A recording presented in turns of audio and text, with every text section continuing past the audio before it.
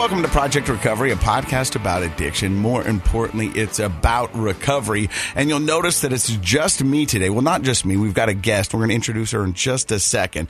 But we say that this podcast is about addiction, and it is. But more importantly, it's about recovery. And so we want to stress and bring back a past guest and talk about her recovery and things that are going on in her life right now. So let me introduce you to Gentry Jones.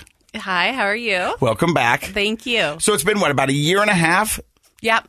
But I was last October. And how are things going in your world right now?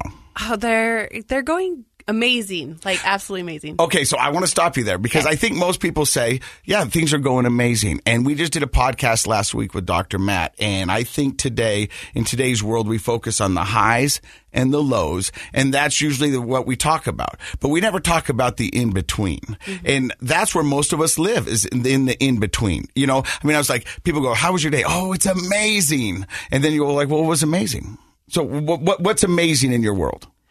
There's just so many opportunities since I've gotten sober. And I feel like I'm leaning into the person I was meant to be. And that's a really cool feeling, to be able to show my kids that I'm being who I knew I was meant to be. The thing I love about you, and I follow you on Instagram, but you're also on TikTok as well. Yeah. So what are your handles on TikTok and Instagram? At Life with Gentry. Okay. And I just found out, and you were here with me, we witnessed it together, that we're on TikTok and Instagram. And that's at Project Recovery. Podcast. What was that again? Project Recovery Podcast. See, I don't listen much. At Project Recovery Podcast. And that's on TikTok and Instagram. Okay. And go see what the comments are about Dr. Matt. You're going to love them. But what I'm saying is that, back to me and you, is that I like watching your Instagram because you do the celebratory dances on the tables. Mm-hmm. And you also show, like, when the side of your car's falling off and you duct tape that together. Yeah. But what I really love is the in-between time of you being a mother and going through that. And that's what I'm talking about. It's just the everyday stuff. And what people don't realize, for a recovering alcoholic or a recovering heroin addict or whatever it may be, that is amazing because we never thought we'd get those opportunities again. Yeah, I've talked about this before too, that like my kid falling and needing to go to the hospital, like being able to just get in the car and go to the hospital, not having to think like, man, I've been drinking. Am I going to get the DUI if I go there? Like, how am I going to talk to the doctor? He's going to smell alcohol in my breath and be like, how did you get here? Yeah, well, like just being able to drive your kid to the hospital is something that people take for granted, which sounds silly if you're not an alcoholic, but it's like something that I feel so grateful for, that I have those moments. Okay, so before we get into the cool things that you're doing now, let's let everybody know a little bit about the Gentry story. So how many years have you celebrated sobriety now? 4.5 years. Amazing. Congratulations. Thank you. So for those who are just joining us for the first time, you can go back and listen to our episode about 1.5 years ago. But give us the cliff. I always tell people that there's like 3 different versions of our stories. There's one that you tell, like, people you run into in public or coworkers, or, you know, there's a watered down version. Mm-hmm. There's one that you tell your family and friends that, like, hey, this was pretty bad and pretty scary. And then there's the one you tell in a meeting with addicts, and that's where you get really dark and gruesome, and you tell your story. So give us kind of a watered down version of your story, if you will. So I was a alcoholic. But so I started drinking in high school, kind of like just a normal high school kid, kind of experimenting. And then I went to college, and I was a 3-sport athlete, was really busy in high school. And so I had a lot of responsibilities. So I didn't get too out of control.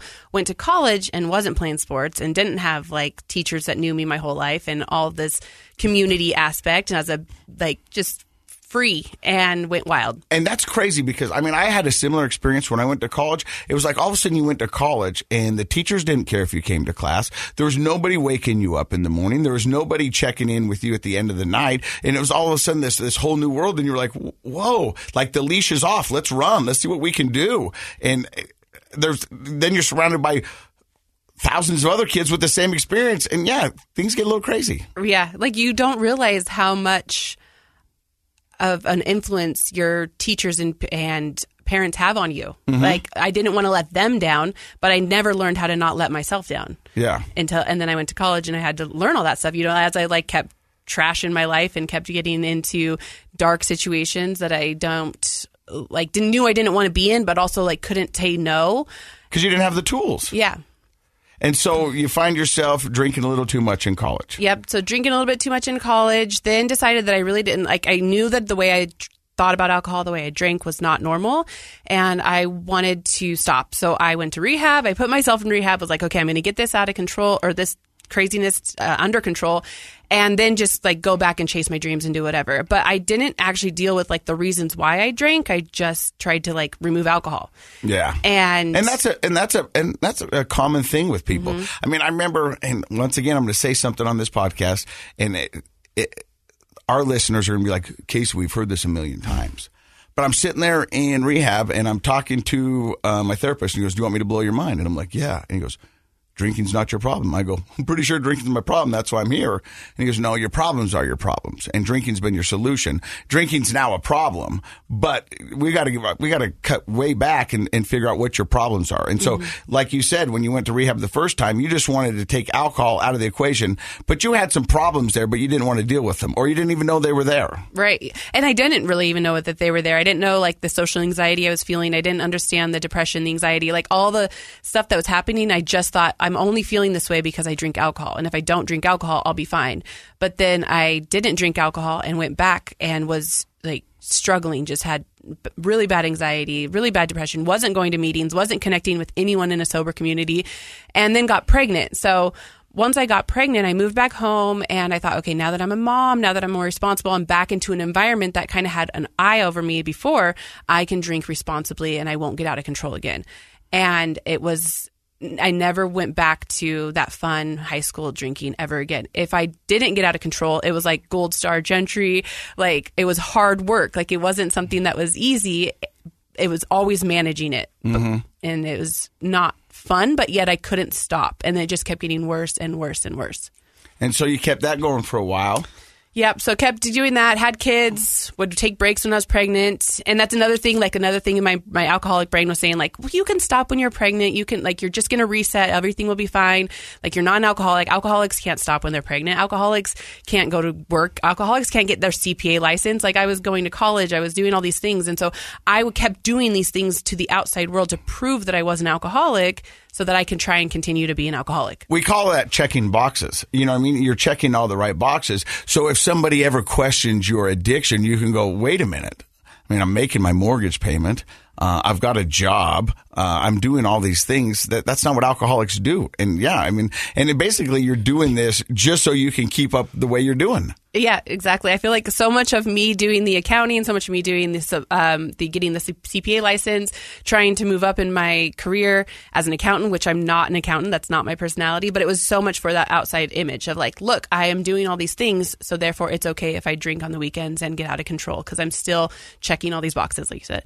But eventually, it does get out of control. Yes. And what does the rock bottom look like on that?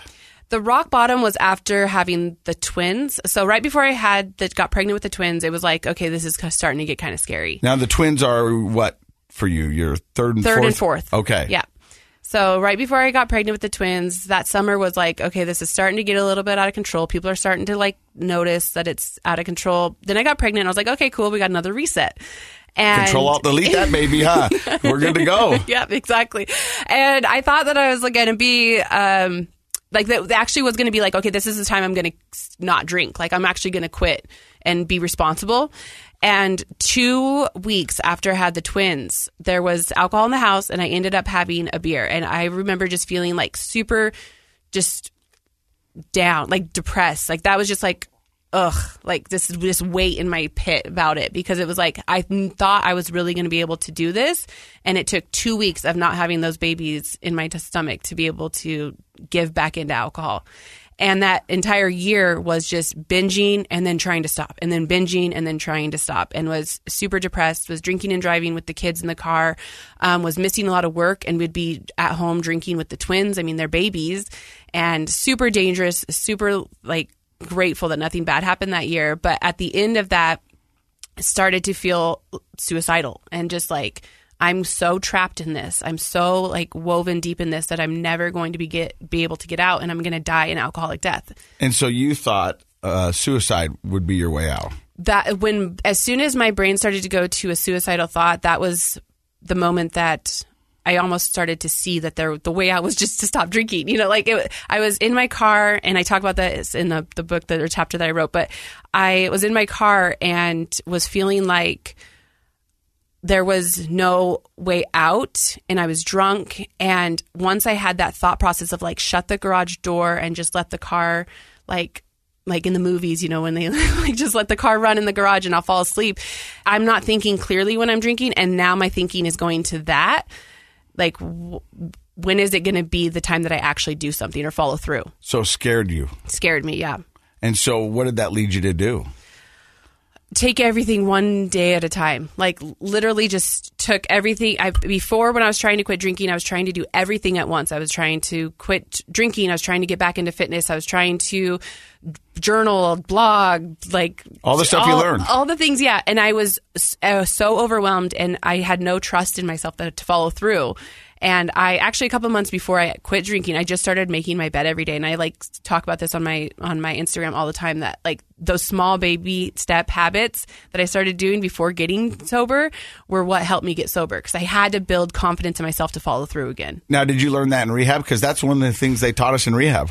I learned it from a girl that was in rehab. So, because the thought process is if that's all you do, at least you did one thing right. Yes. So I was at an AA meeting a couple months before I got sober. And a lady had said that. She was like, when I was in rehab, they made us make our bed every day. And my husband told me the other day, like, it's been 3 days and you haven't made your bed. Like, you need to go to a meeting. You need to like figure out what's going on. And it's like a barometer. Yeah. And it clicked. So I started doing that. I started doing like working out a little bit more, like, but it was all baby steps. It was like, I'm not going to focus on not drinking. I'm just going to focus on doing like small things that are healthier for me. And had that another low. But then just was like, every day was like, okay, I'm just not going to drink today. Like, I just can't do it today. Like, I'm exhausted. So the second time around, you didn't go back into a treatment facility. No. You just kind of created your own program. Yeah. Yeah. I like that. I mean, that's the thing, is that when I'm talking to people in recovery, when you go into these meetings, a lot of the information that they're giving you has been given to you throughout your lifetime. You know, and whether you weren't ready to hear it or actually think it was true or whatever it is. But I mean, it's not like every once in a while there'll be some newfound dango stuff that comes out. You're like, oh, that makes sense. Mm-hmm. But a lot of it is stuff that you've been taught your whole life. Yeah. And you just have to go, well, let's just try this. Because so much of my life and my addiction, I always thought I was the smartest guy in the room. And I was always trying to outthink it or outplay it or outmaneuver it or do something rather than just do it. When people ask me what's the key to recovery, and it's action. You've got to put the action in it. Mm-hmm. I mean, most people have the information. It's what you do with the information. You've got to put it into action. If you don't put it into action, nothing's going to happen. Here's another dumb meme that I love in the recovery world. It's the definition of insanity is doing the same thing over and over again, expecting a different outcome. Mm-hmm. And that was so much of my addiction was, you know, like you would say, it was like, well, I'm just not going to do it. But did you do anything different? No. So then why were you surprised when you'd end back up with a bottle in your hand? Yeah. It's like, because we didn't do anything different. Yeah. Well, Gentry's got a chapter out in a book, and it's an amazing book, and we're going to hear more about that. You're listening to Project Recovery right here on KSL. Hey, welcome back to Project Recovery. I'm Casey Scott. That is Gentry Jones. She's got a book, a chapter in a book coming out. Right, chapter in a book. The last, first part of the podcast was you talking about your addiction, and you said your road to sobriety began with baby steps, and you just kept doing the next right thing, not focusing so much on getting sober, but focusing on, getting your life in control. Right. And so you did that, and all of a sudden it takes off. Yeah. But before that, you were still an accountant, right? Yes. And how do you go from accountant to how many followers do you have on Instagram? I have 118,000 followers on Instagram. So how do you make that transition? Oh, well, I just started sharing. Was this part of your recovery, is sharing? Yeah, so, like 90 days sober, I decided to write. I started writing because I like to write, and I was creative. Growing up as a kid, I was super creative, artsy, and then I went into accounting. Like, totally not my personality at all, but it was like a good, responsible decision to take care of my kids. But I started writing, and I posted a blog post about being 90 days sober. Mm-hmm. super, super like vanilla. Like you're saying, we don't tell our deep, dark secrets to everyone. It was very like, I've decided to take a break from drinking, not like I was suicidal in my car. But as I started sharing that, like so many people started to connect with things I was sharing. And it just felt like super natural for me to be able to share. And I think that not everyone has that gift to be able to feel comfortable sharing their story. Or connect others. Yeah. So I kept sharing my situations. I kept sharing my story, kept sharing what I was doing, and it just kept growing and growing and growing. And it just felt like that was home. Like that's where I belonged, is being able to share my story, being able to help others.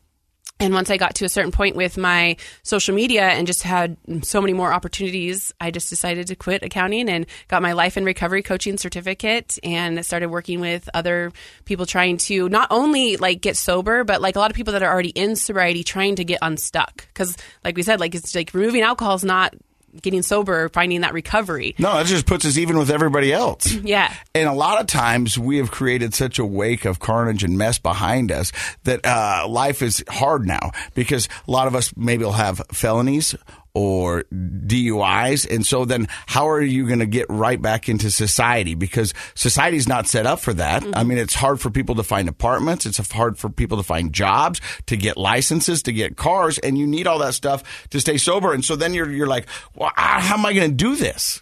And so you're helping them get their life in order. Yeah, just helping them get confidence that they can be the person that they know they're meant to be.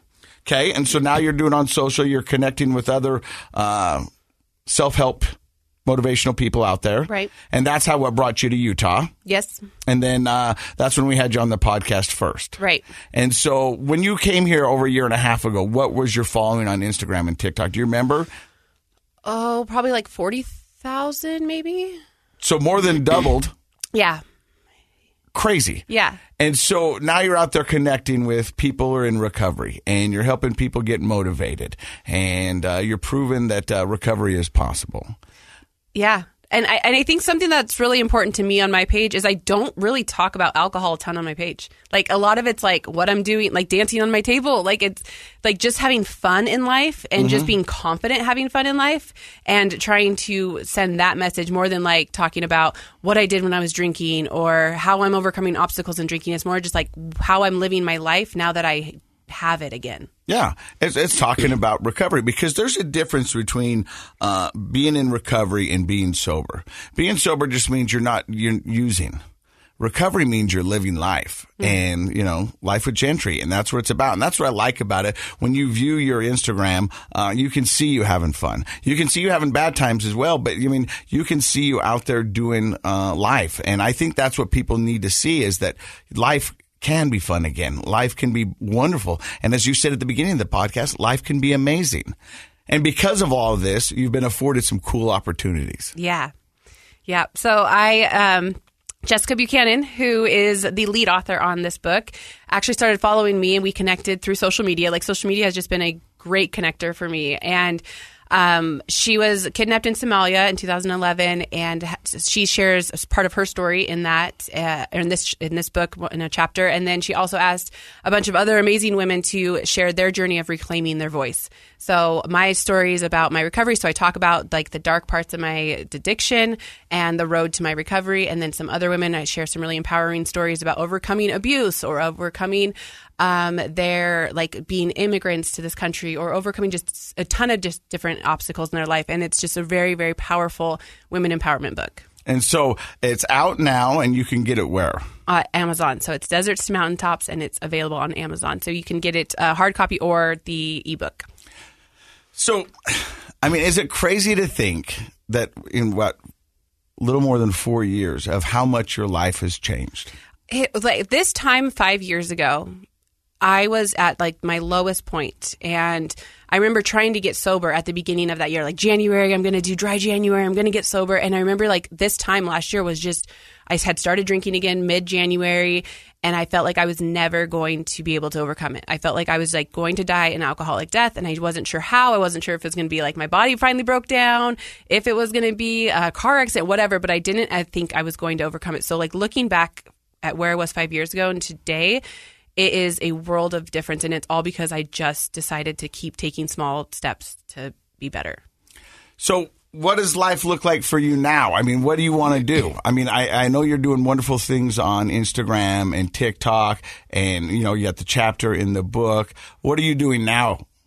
I also do like a 6-week course for healthy habits. So since once I got sober and started to really connect the dots to what it was that helped lead up to that, it was so much about my habits, making those really small habit changes. So I've done a ton of research in the last 5 years and started doing an online course to help people change their habits and give them the step-by-step guides to do that. So what is something that you could tell our listeners now? What easy habit, besides making the bed, because I kind of said that one already. You know what I mean? What kind of habit, what could you do to tell somebody? Because, I mean, here we are still in January. Everybody makes their New Year's resolutions. But at this point in January, most people have already let up on them and forgot them and said, well, we'll do it next year. So what's something simple that people could do? Be like, hey, I could try that and see where it goes. Affirmations and gratitude, I think, are the two most powerful things. So I think you should do affirmations in the morning, and that's just changing the way you're looking at yourself, changing the way you talk to yourself. But I think when you say that, most people think of the Saturday Night Live, like I'm good enough and gosh darn it, people like me. And they made a joke of it. But the reality is that the way we talk to ourselves is way meaner than anybody else talks to ourselves. And so if we're talking to ourselves like that, then all of a sudden we allow other people to talk and look at it like that. So, I mean, you've got to believe in yourself. And sometimes that's tough, but those affirmations can help. Yeah, absolutely. I mean, like the way I used to talk to myself, I would have a restraining order if somebody else talked to me like that. Like, it's just like you would never, ever let that happen. It'd be like a mental abuse. But the way that we allow ourselves to talk to ourselves is just so insane. And so, like, just even if you're not going to sit down and write these like corny affirmations, just catching yourself, like taking a moment to be like, I am capable of doing this. Before you enter new things, have intention to say like, I can do this. I can overcome this. Because, I mean, I'll catch my kids and they'll make a mistake and goes, I'm so stupid. And I go, stop. No, you're not. You're not stupid. Don't beat yourself up. I remember in my active addiction, when it was ugly and dark, I would get in my car and I would roll the windows up and I would turn the radio up and I would yell, I effing hate my life. And I would scream it from the top of my lungs just to get it out. And I mean, it breaks my heart, but I mean, that's how I felt. And I would look in the mirror and I would see this, and then you start to believe it. And then it's a spiral that you get yourself into. And now I can tell you, I get in my car and I don't scream that anymore. And I love my life, and I'm very fortunate and very blessed and very grateful. So I love affirmations. I think affirmations are important. And the way we speak to ourselves is really the way that other people are going to see us. Mm-hmm. Yeah, they're going to see the reflection that you have of yourself. So if you want them to see what you're capable of, then you have to believe you're capable of it. I also think a gratitude practice is super powerful, because if we're starting to switch our mind to look for things that we're grateful for, it's like going down the street and saying, I'm going to point out every car that's green. You're going to start to see every green car. Mm-hmm. It brings it's subconscious to your conscious. So if you're able to do that with gratitude, you stop feeling like you're a victim in your addiction. You start to feel like, okay, I'm grateful that I have today. I'm grateful that I got to work on time. I'm grateful that I didn't drink today. So finding gratitude for every little baby step every single day, it will just compound. In rehab, we had these journals, and I found mine the other day, and I opened it up and I started reading it, because we were tasked every night. We'd have to sit around this couch and, do a closing talk and that kind of stuff. And then you had to write 3 things you were grateful for. And I was there for 45 days, and I had to do that every day. And, at first it was, I'm grateful for my kids. I'm grateful for my family. And there's the stuff that's the cream, the top that's the easy grab. But, all of a sudden, because you're not supposed to repeat, about 30 days in, I'm grateful for the state we live in. I'm grateful for this opportunity to be in recovery, which when I was first there, I was like, that was the worst thing for me. It felt like such a punishment. Like, I'm going to recovery and I'm being punished, because I couldn't figure this out. And it wasn't until 30 days into it that I realized that this was a blessing and a gift, that I was given a gift to give my life back. And so I was grateful for being in recovery. For 30 days, I was mournful. I was hateful. I was like, this is the stupidest thing ever. Yeah. And so when you start to do that, and there's little things that we are grateful for, and it's an amazing practice if you can get yourself to do it. So a gratitude journal is great. Just you keep a notepad by the out of your bed and go, hey, look, before you go to bed at night, 3 things that you're grateful for. I even because it's hard sometimes, you don't always will have time to sit and write down or you'll forget. So I have alarms go off on my phone that just say what are you grateful for? So it makes me take a pause and have to think what I'm grateful for that moment. And then I turn the alarm off and I go back to whatever I'm doing. So it just reminds me to be grateful for everything that. I like that. So how many alarms go off a day for you? 3. I gratitude practice I feel is great at night, especially if you're starting it. But I like to do first thing in the morning. Mornings can be stressful with 4 boys, so I feel it's right twins. after twins too. Twins, they're 5 in kindergarten, and they're trouble. But I do one in the morning while I'm getting them ready because it helps me reset, so I don't yell at them. And then I have one at lunchtime, and then I have one at the end of the day. Oh. I could talk to you all day, but it's wonderful that you're giving back to the recovery community. What about somebody out there that's battling with addiction, and they're maybe listening to this thinking, kind of like you were I want to get things fixed, but I don't know what life's going to look like. What advice would you give them? The self-confidence, believing in yourself, those baby steps, doing small things, following through on small things so you can build up that confidence that you can do what you say you're going to do, I think is the best advice. And my advice has changed over the 4 years too, or 5 years. It's once you start to learn more things, but I think that was huge for me, is being able to change the way I was thinking about myself. Like I said, when I didn't think I was capable of getting sober. I didn't think I was starting to give up hope. But once I started building up that confidence that I can do things that I say I'm going to do, and it was literally with those small baby steps, making my bed, say I'm going to drink water every morning and doing it, doing really small things and believing in yourself. I love it. So if people want to find out more information about Life with Gentry and the book, let's do the book first. What's the name of the book? The book is called Deserts to Mountaintops, Our Collective Journey to Reclaiming Our Voice.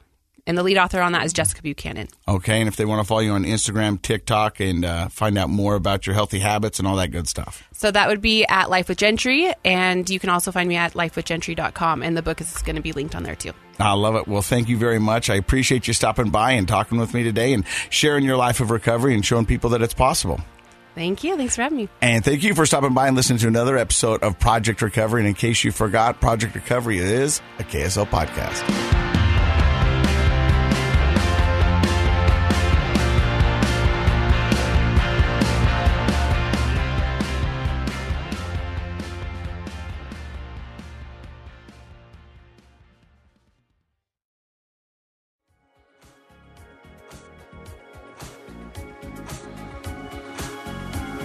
The contents of this program are for informational purposes only. The program is not intended to be a substitute for professional medical advice, diagnosis, or treatment. Always seek the advice of your physician, licensed therapist, or other qualified health provider with any questions you may have regarding a medical condition. Never disregard professional medical advice or delay in seeking it because of something you've heard on this program.